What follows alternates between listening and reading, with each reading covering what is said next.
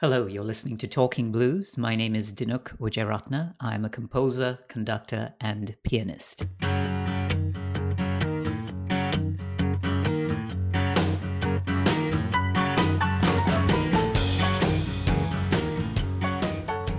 Let me start by saying I have known you for a few years. I had the chance to work with you when you were working with Afiara on Spin Cycle.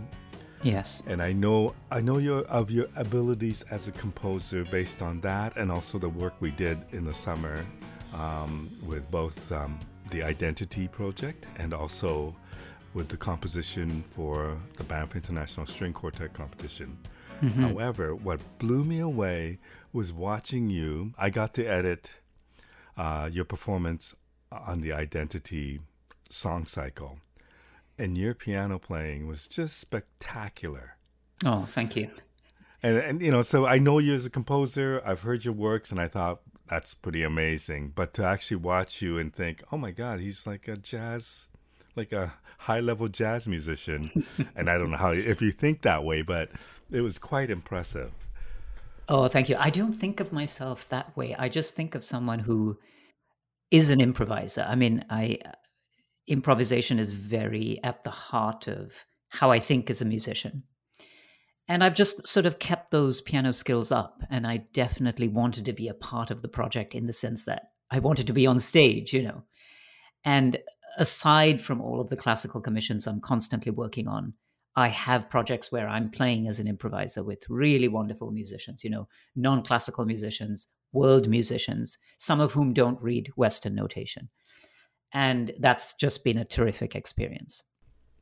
So I presume piano came first. I don't know if that was your first instrument, but if we were to break down who you are, then being the musician would be the first thing that happened to you. Was it? Did it start with the piano?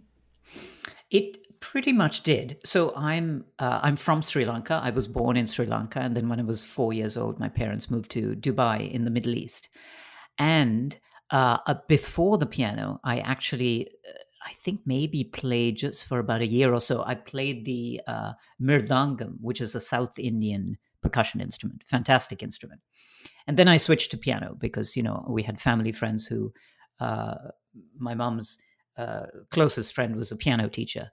And it was decided that I couldn't really keep the two different techniques going at the same time. And I wanted to learn to read Western classical notation and learn the piano. So the piano started when I was about 9 years old.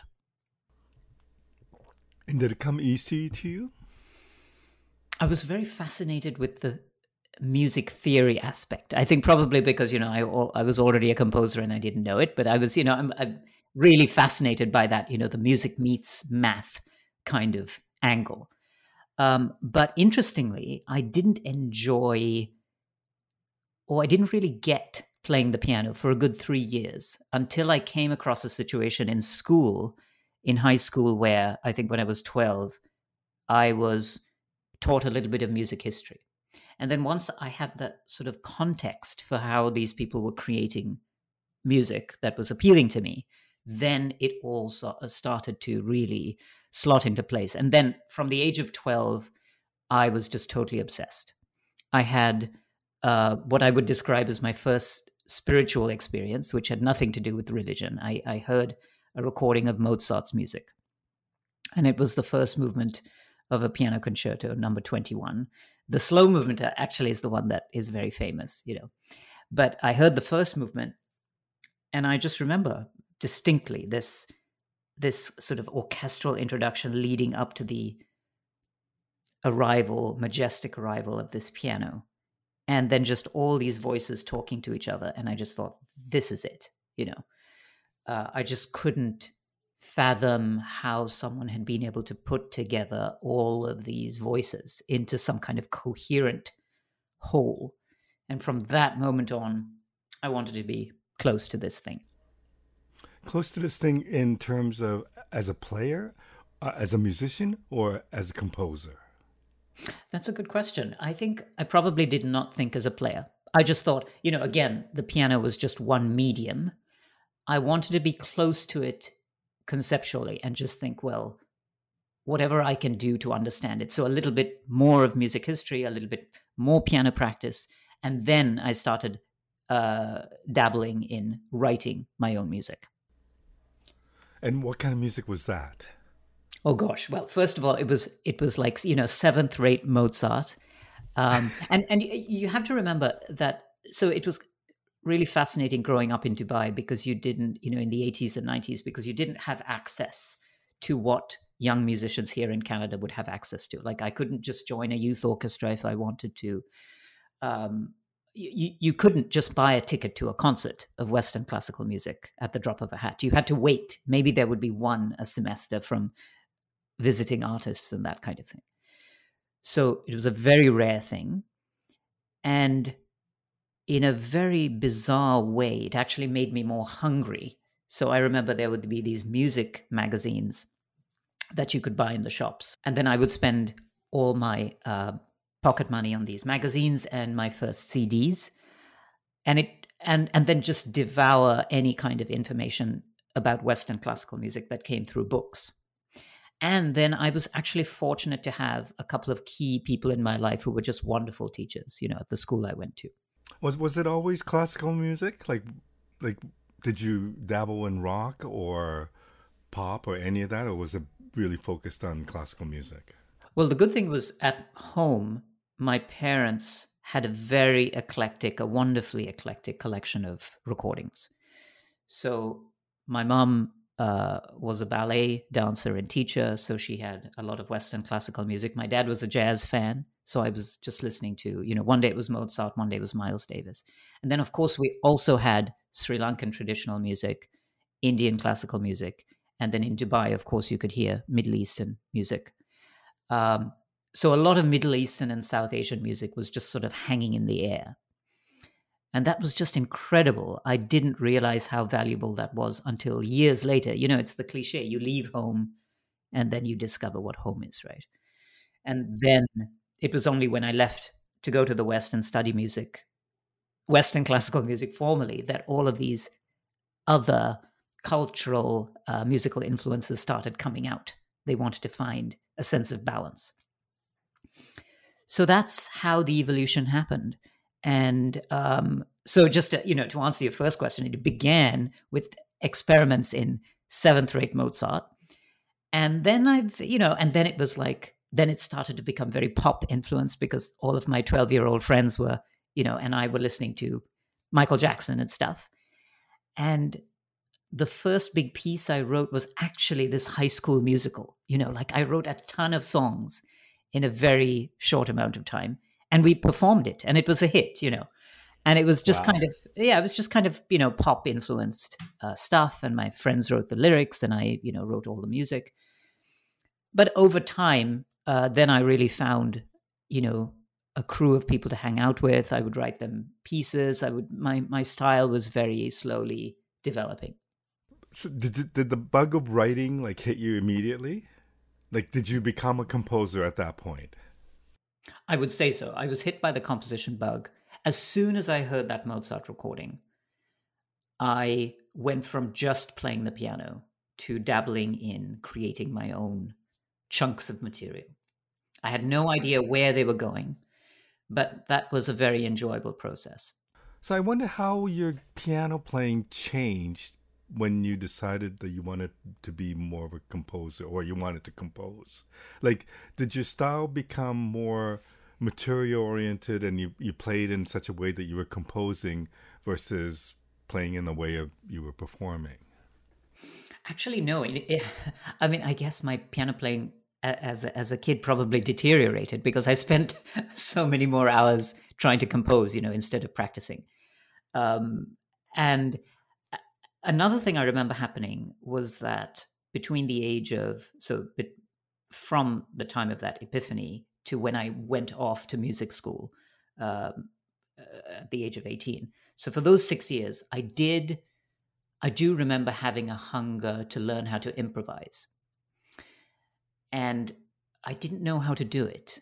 And so what I would do is, I would take, let's say a Beatles songbook, and I would play the song in the notated format. And then I would see the chord symbols and I would try and sort of elaborate a little bit. And it was pretty rudimentary. And thankfully, when I went off to music college, so I went to the Royal Northern College in the UK, that was the first big move of my life. And I was suddenly enrolled in this full-on Western classical composition degree. I felt so happy because I was suddenly around other students my age who just wanted the same stuff I wanted. They didn't have a jazz program at the time, but they had a one evening after school, shall we say, gathering where my very talented jazz teacher would just unlock secrets of improvisation. We would just go around the circle and start improvising, and it was the sort of basic jazz language, which is such a great foundation, 2-5-1s and learning what scale to play over what chord. And I wanted much, much more than what was on offer in that just one class. So he recommended a couple of books about specifically piano things, how to build voicings and everything.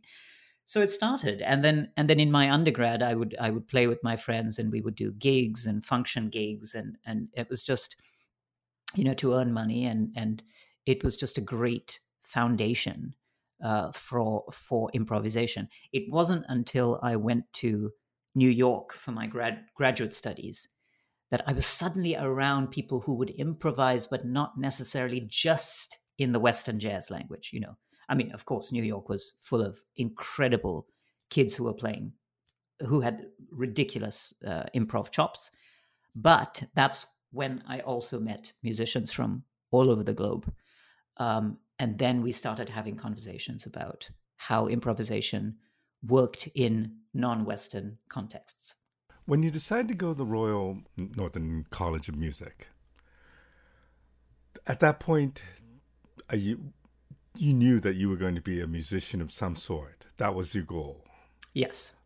Was there ever a time when it wasn't going to be music? Was it always music for you? No, it was always music. I mean, I still needed like oxygen. Before I even thought, well, how can I turn this into a career or rather, how will I earn money from this? Before any of those questions came up, I just wanted to do it all the time. And more as a composer than a player? I would say so. I think I had more of a natural gift to create the music. To this day, though, I consider myself a composer / performer, because if you were to take the performance aspects out of my life, either by not letting me on the podium or not letting me near a piano, it would feel like a limb had been cut off.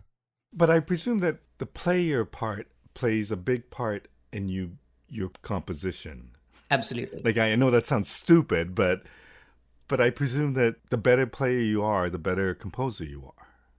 No, and it's not absolutely. And it's not a stupid question, because now I would say I'm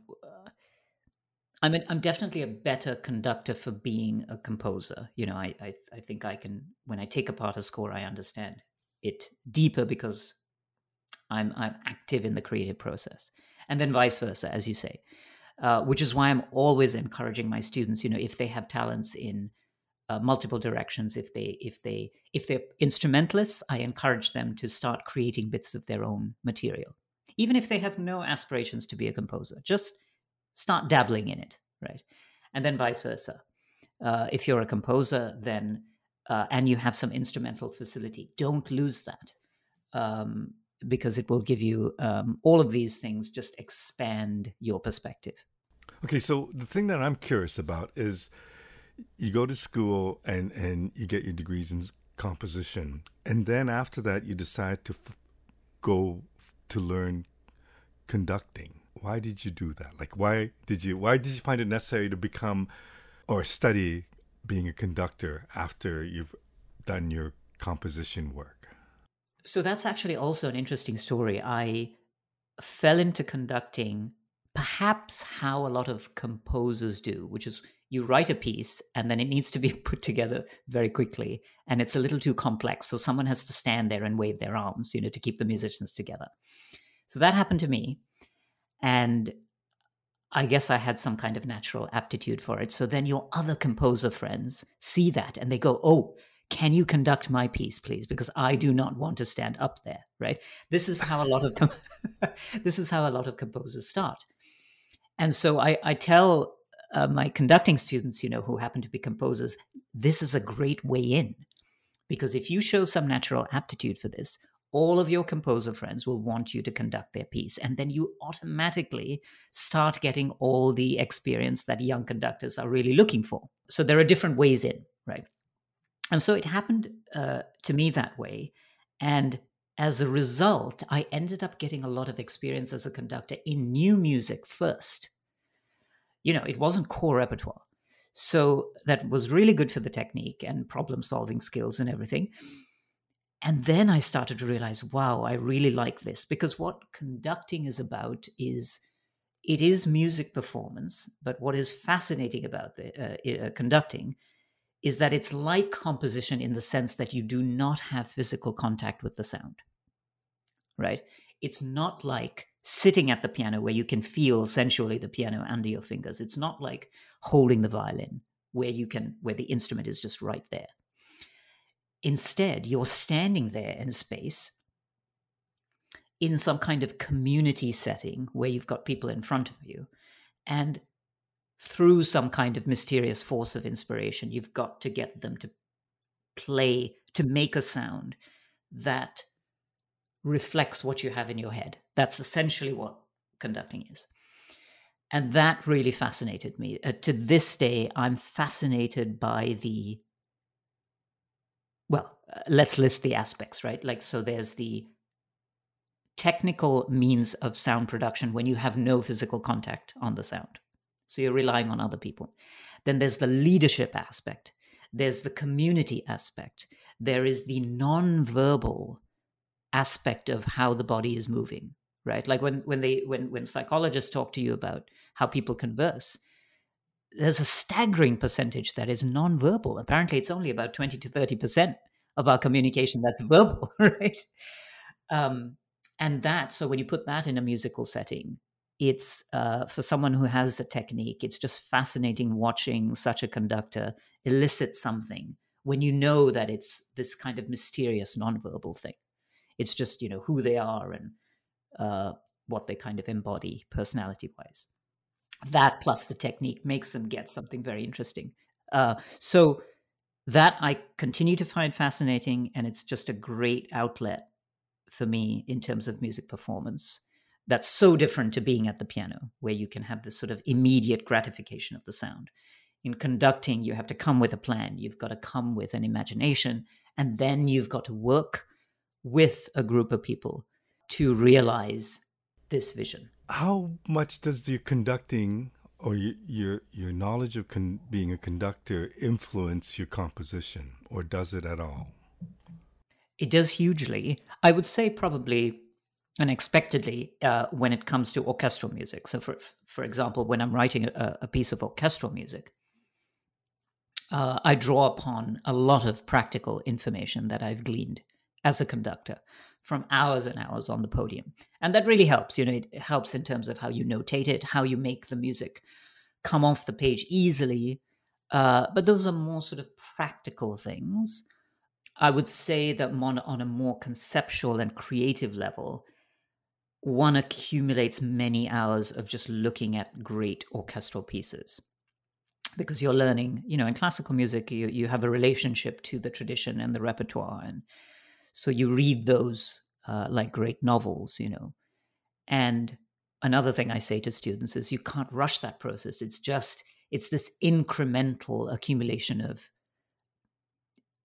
information over years, to the point where you can, as a composer, imagine some kind of sonority you want to create, let's say, in an orchestral context.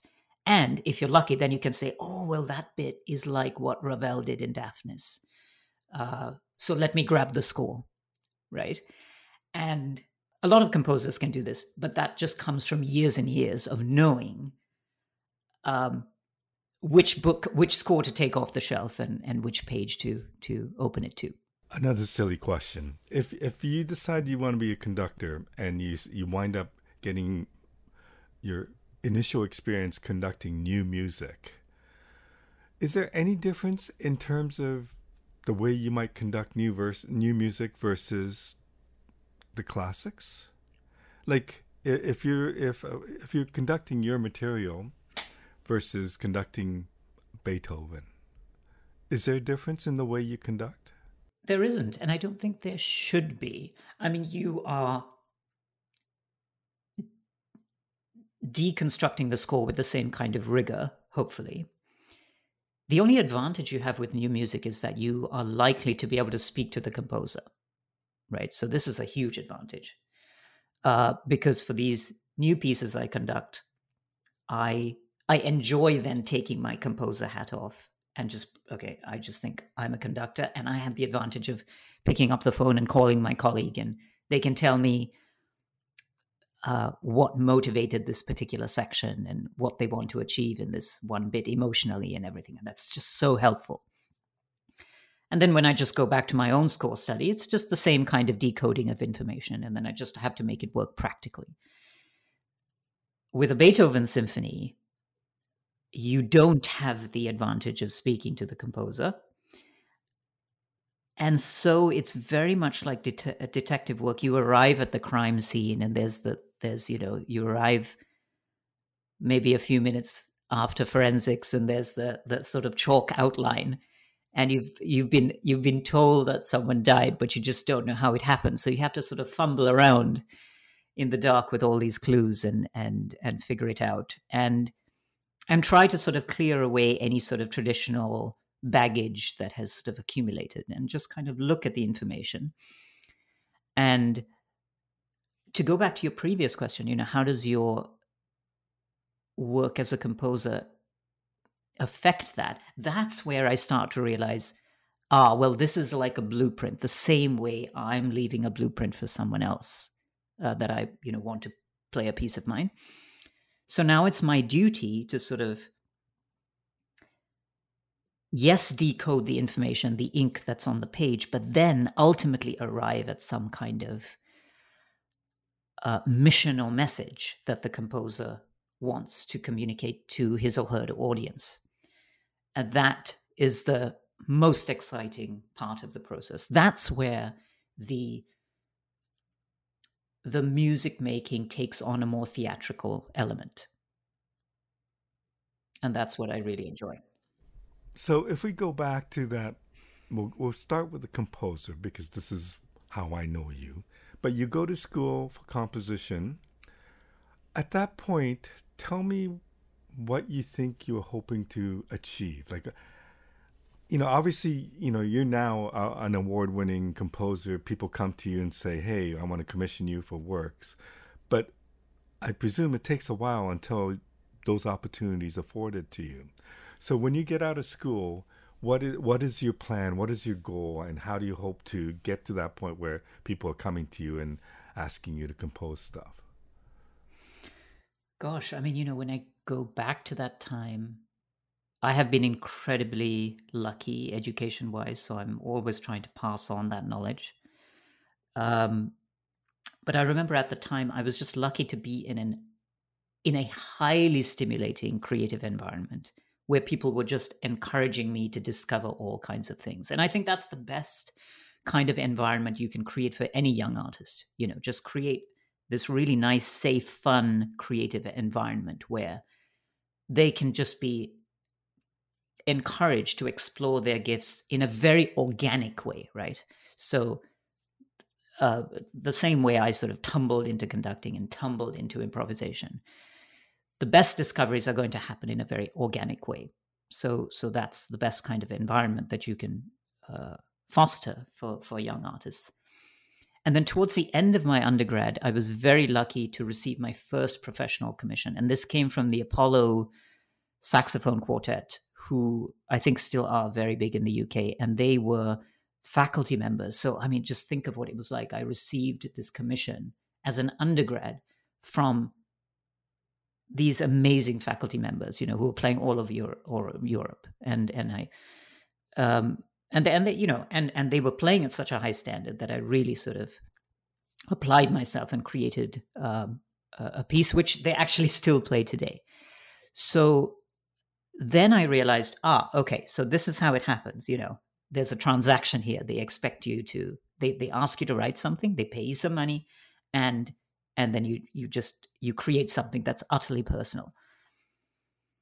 And I just continued like this for several years, just seeking out these commissions, and they started coming, and of course, word spreads, and I was able to sort of pay the bills. And I think one realizes that, okay, this is how it goes. Like you go from project to project, and what you're trying to do is create incrementally over time this artistic voice. So when you say seeking out these opportunities, how does that work? Do you just go to your musician friends and go, I can compose something for you? Like, how does that happen? Or do you ever just compose without a commission?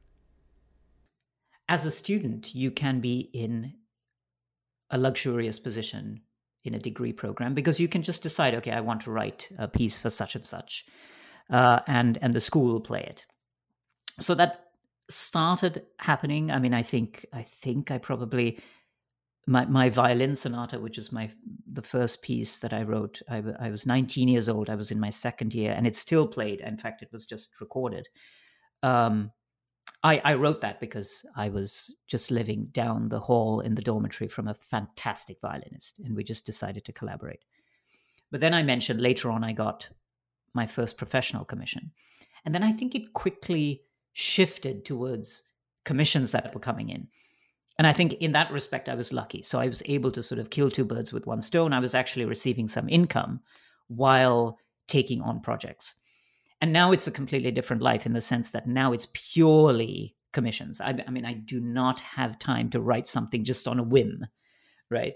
In fact, at this point in my life, I kind of trust that the universe is just going to bring the right opportunities, because certain people come into my orbit, and then if I resonate with their personalities and that kind of thing, I feel, this is right for me at this time in my life. And I've had many successes that way, where projects have come in, and just through wonderful colleagues and people and musicians and incredible artists, and when they describe a sort of hazy vision, and we put together the vision for the project together, I realize in hindsight, I like the song cycle, I would not have imagined that just sitting in a room by myself. So for example, when we talk about the identity song cycle, I wouldn't have thought, okay, I can perhaps let's can I hear a sort of Western classical baritone with a sort of world jazz ensemble? Can I see myself playing in it? I just wouldn't have thought of that. So I like this sort of still very, very organic lifestyle of how these things happen, and how you develop the idea with people without having some kind of crystal ball, or planning too much. How easy do those ideas come? If I say, Danuk, I want you to work on something, it's about this, and then I'm sure that people don't come to you with really concrete ideas. It's probably more of an idea that's to be worked on. But I guess, how do you ever struggle with that writing process? And then the other thing is, how do you estimate time to say, yeah, I'm going to do a 45-minute piece? How long does it take? Like, do you know at this point in your life how long it would take to do certain projects?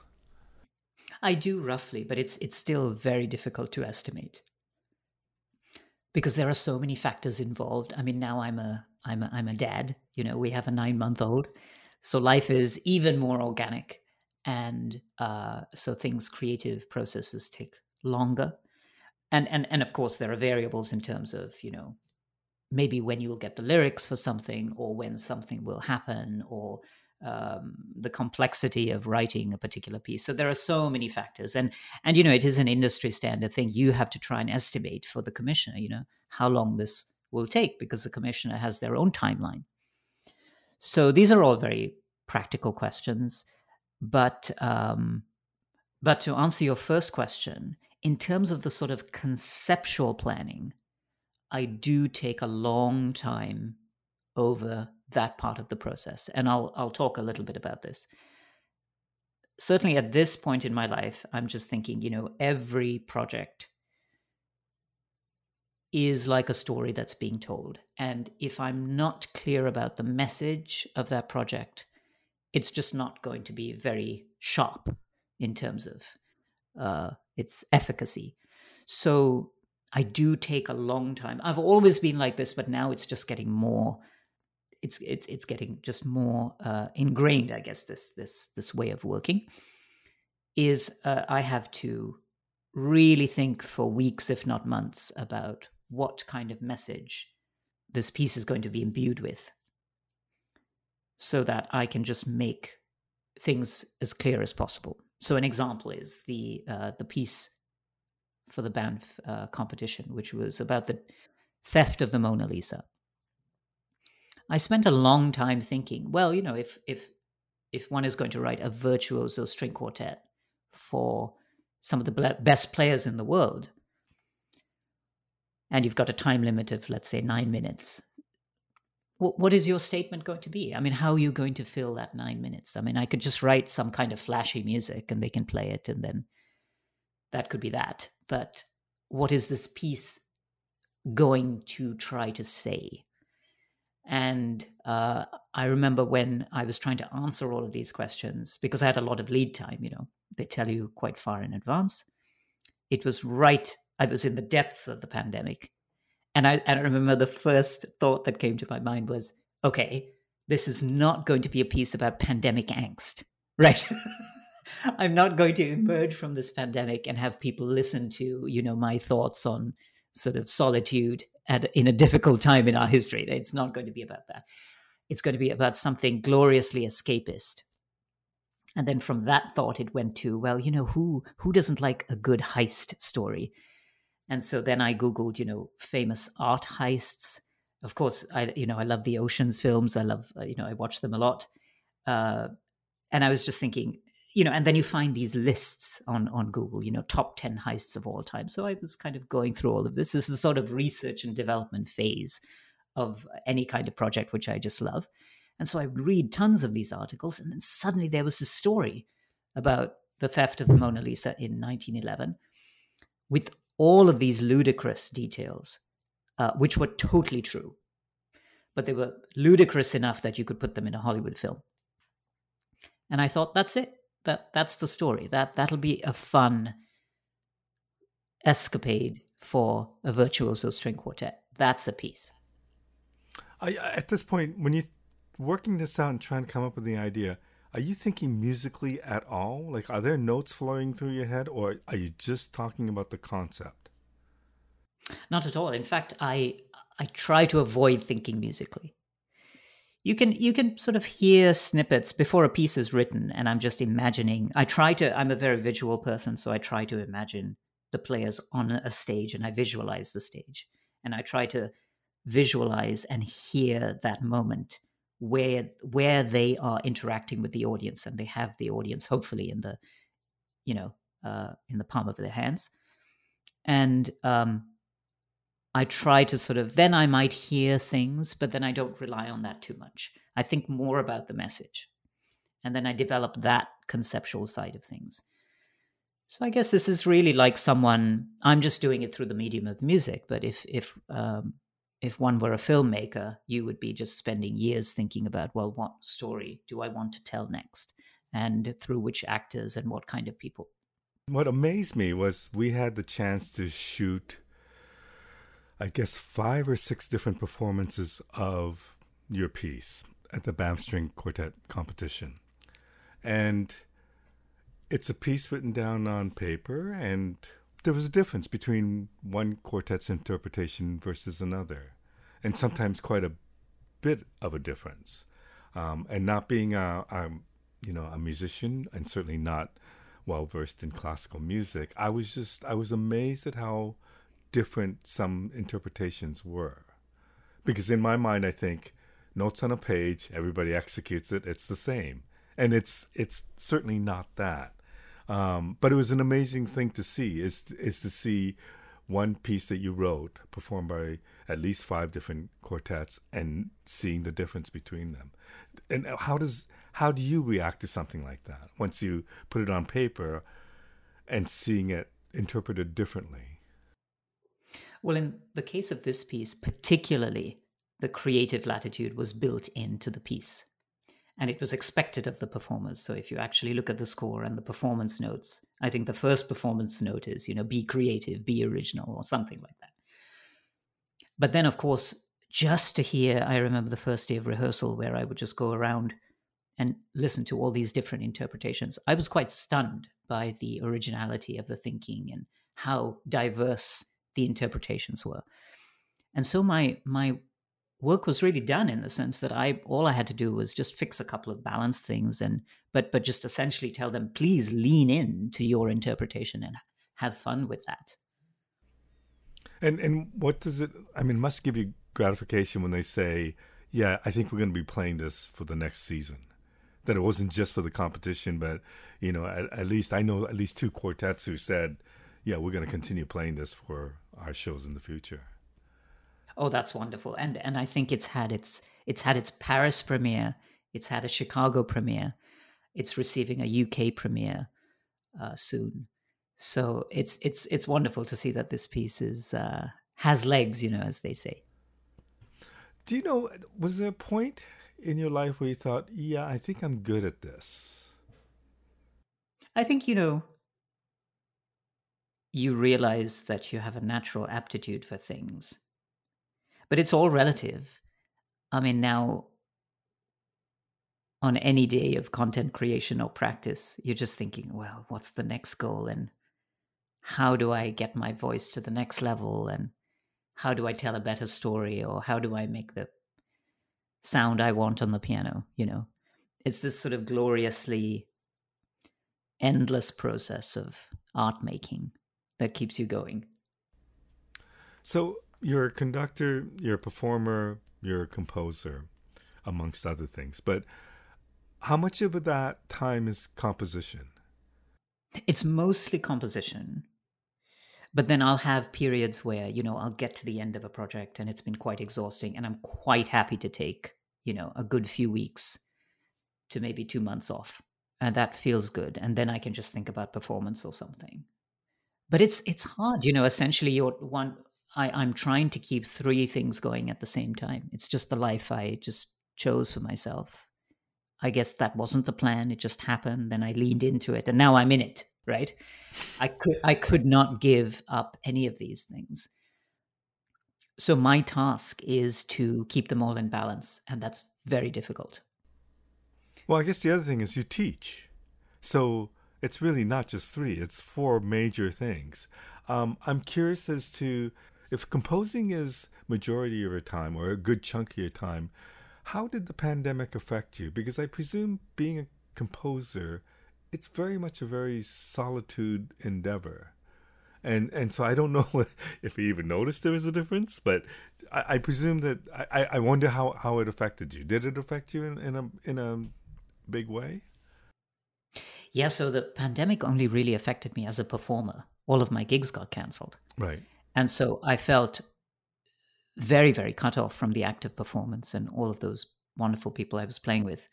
But from a composer's point of view, and like my other composer colleagues, we just went at it. Like we just spent even more time in solitude creating these pieces.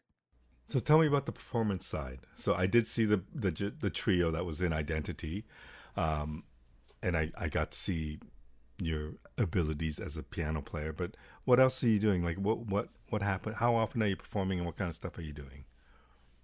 Well, I perform fairly regularly as a conductor. I would say maybe 4 to 8 programs a year. And then on top of that, and then when you talk about the piano, then I'm playing with my trio, with also with other collaborators. Sometimes here's an example. I was in Boston recently with my dear colleague Kinan Azmi, the clarinetist who I wrote my concerto for, and also the orchestra A Far Cry, who are a conductorless chamber orchestra based out of Boston. Incredible musicians. And so I was actually playing the piano part in my own concerto and then pairing it with other pieces that involved improvisation. So it's now sort of a very organic mix of things. And I just try to spread these engagements out through the year where I get a nice balance of variety in terms of project and then consistency in terms of that I'm playing often enough. And then time seems to fly.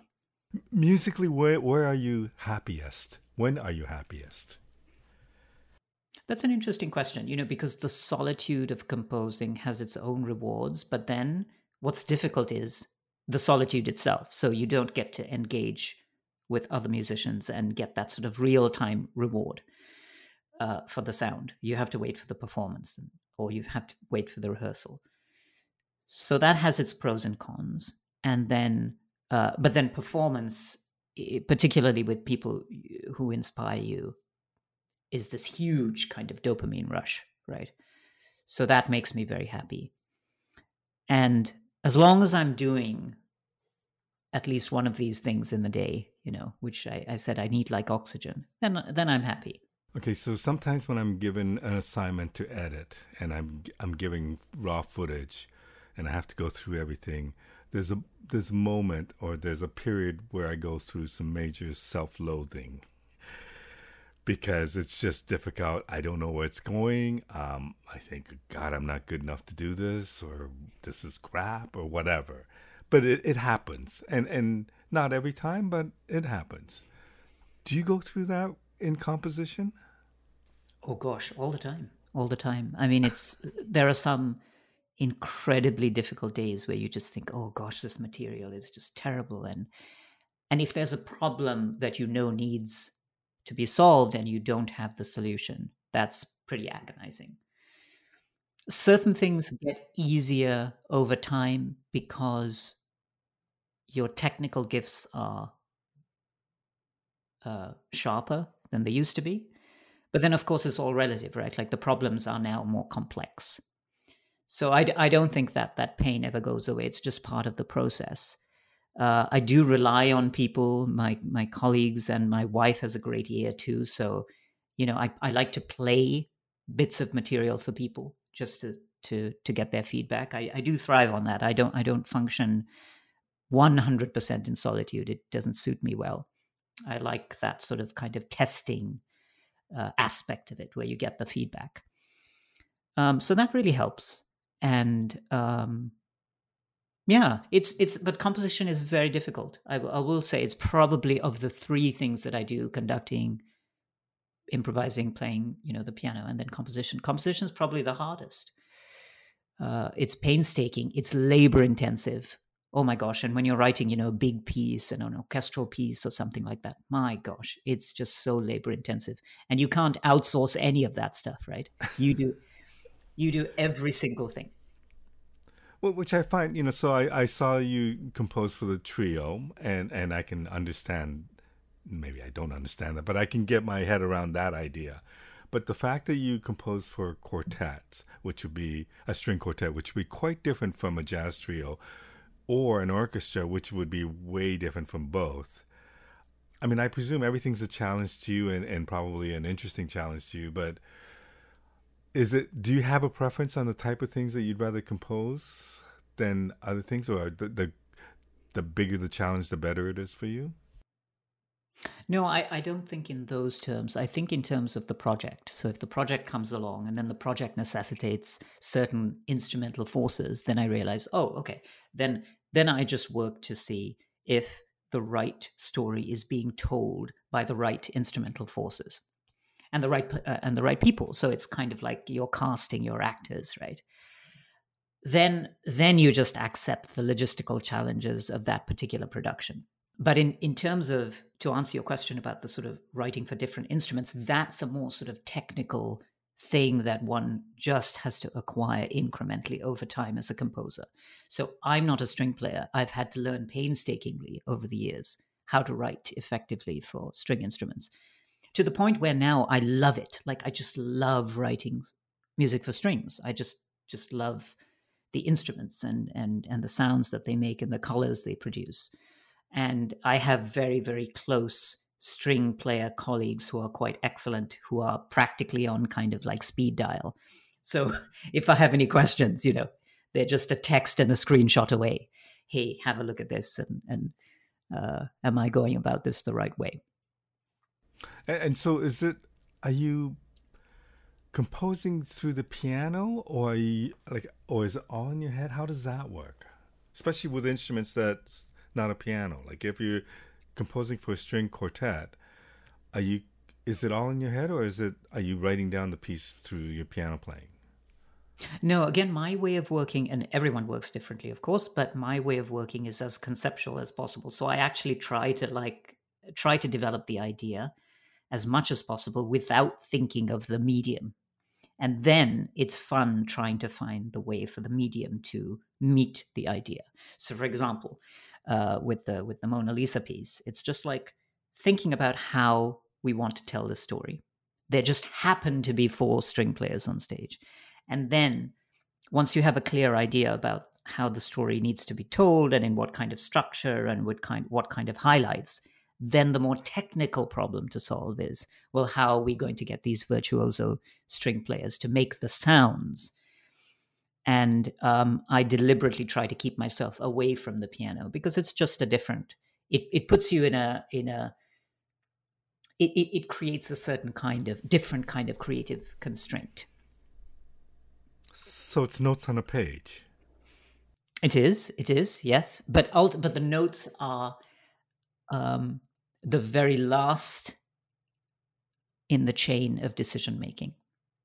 It's the idea that's very important, that is imperative, and then the notes, and the last decision is this an F or an F sharp? And I tell my students, don't think about whether something is an F or an F sharp unless you have an idea first. So in the case of a string quartet, are you focusing on one instrument more than the other? Like if you're looking at a bar of music, are you starting with the first violin and figuring where that goes? Or are you thinking in terms of all 4 instruments and what happens in that bar of music? Well, it can be anything. Everything is a creative problem to solve. And one thing we learn about creative problem solving is that every situation has a different point of entry. So it's like you imagine a box and you're trying to get inside this box. But there are different ways in. You can come in from the corner, you can come in from under the box or the top or whatever. And so depending on the context of the particular problem, you find your way in from a different vantage point, if you like. So tell me what you're working on now, if you're able to share that. Yes, well, actually, at the moment, I'm just focusing on the song cycle because this is going to be a big project. So we're working towards, we've already done 5 songs. It was released as a digital product. And now we're working towards a full show, right? So at least an hour of music or more as a self-contained program with 4 musicians on stage. And then beyond that, there's going to be an orchestral version, right? So this is a very big project with many parts. Will you be one of the 4 people on stage, or I guess would that depend on your schedule, or how's that working out? No, I definitely will be. I realized early on that I wanted to be a part of the performance of this piece. I know through editing the studio version of it, your studio performance, there were moments of pure joy in your eye when you were playing there. And it was just neat to see, because I don't see you in that way as a composer, but to see you play, and especially play with other great musicians. But, just I know when I was editing it, I could just tell how much you were enjoying yourself on that recording. Thanks. Yes, I'm glad that the feeling was, palpable in the room. My final question to you: Do you have goals at this point in your life? That's a very interesting question, because now I talk with students about this. And I'm at a juncture in my life. We've moved city. I'm a parent. I'm now thinking about what the next horizon is and what my goals are. And yes, I do have goals. I want to continue to develop my artistic voice. I want to continue. A very broad goal is I just want to continue enjoying making music with inspiring people. I mean, I've been very fortunate to be able to do that for all these years. And it's just such a blessing. And I just want to keep meeting people who inspire me. And I think, but on a more specific level, probably no. I think I'm balancing those goals with that thing I told you about, where, I trust that the universe will bring the right projects, or will sort of try and entice me with the right projects, So I'm just kind of letting that unfold organically, and I'm enjoying that. After many, many years of freelancing, I moved to Ottawa because I now have some wonderful students at the University of Ottawa. So this is another chapter. So I have goals for what we'd like to do pedagogically and that kind of thing. And more broadly, the message is, if I've been fortunate to develop this artistic voice and essentially tell my story as an individual, culturally, personally, through this wonderful medium, then how can I help young artists do the same? Particularly the ones who feel that they don't have access, right? Like I was lucky, I always had access. But not everyone has access. So the question is, can you feel empowered to tell your story through this wonderful medium? And it is a beautifully blank canvas for you to tell your story. So the question is, will you have the courage to do it? Well, I've had the pleasure of working with your material a number of times. And it's always a thrill, and it's always challenging, and it's always beautiful. So thank you for that. And thank you for doing this. Thank you, Marco. It's been a pleasure.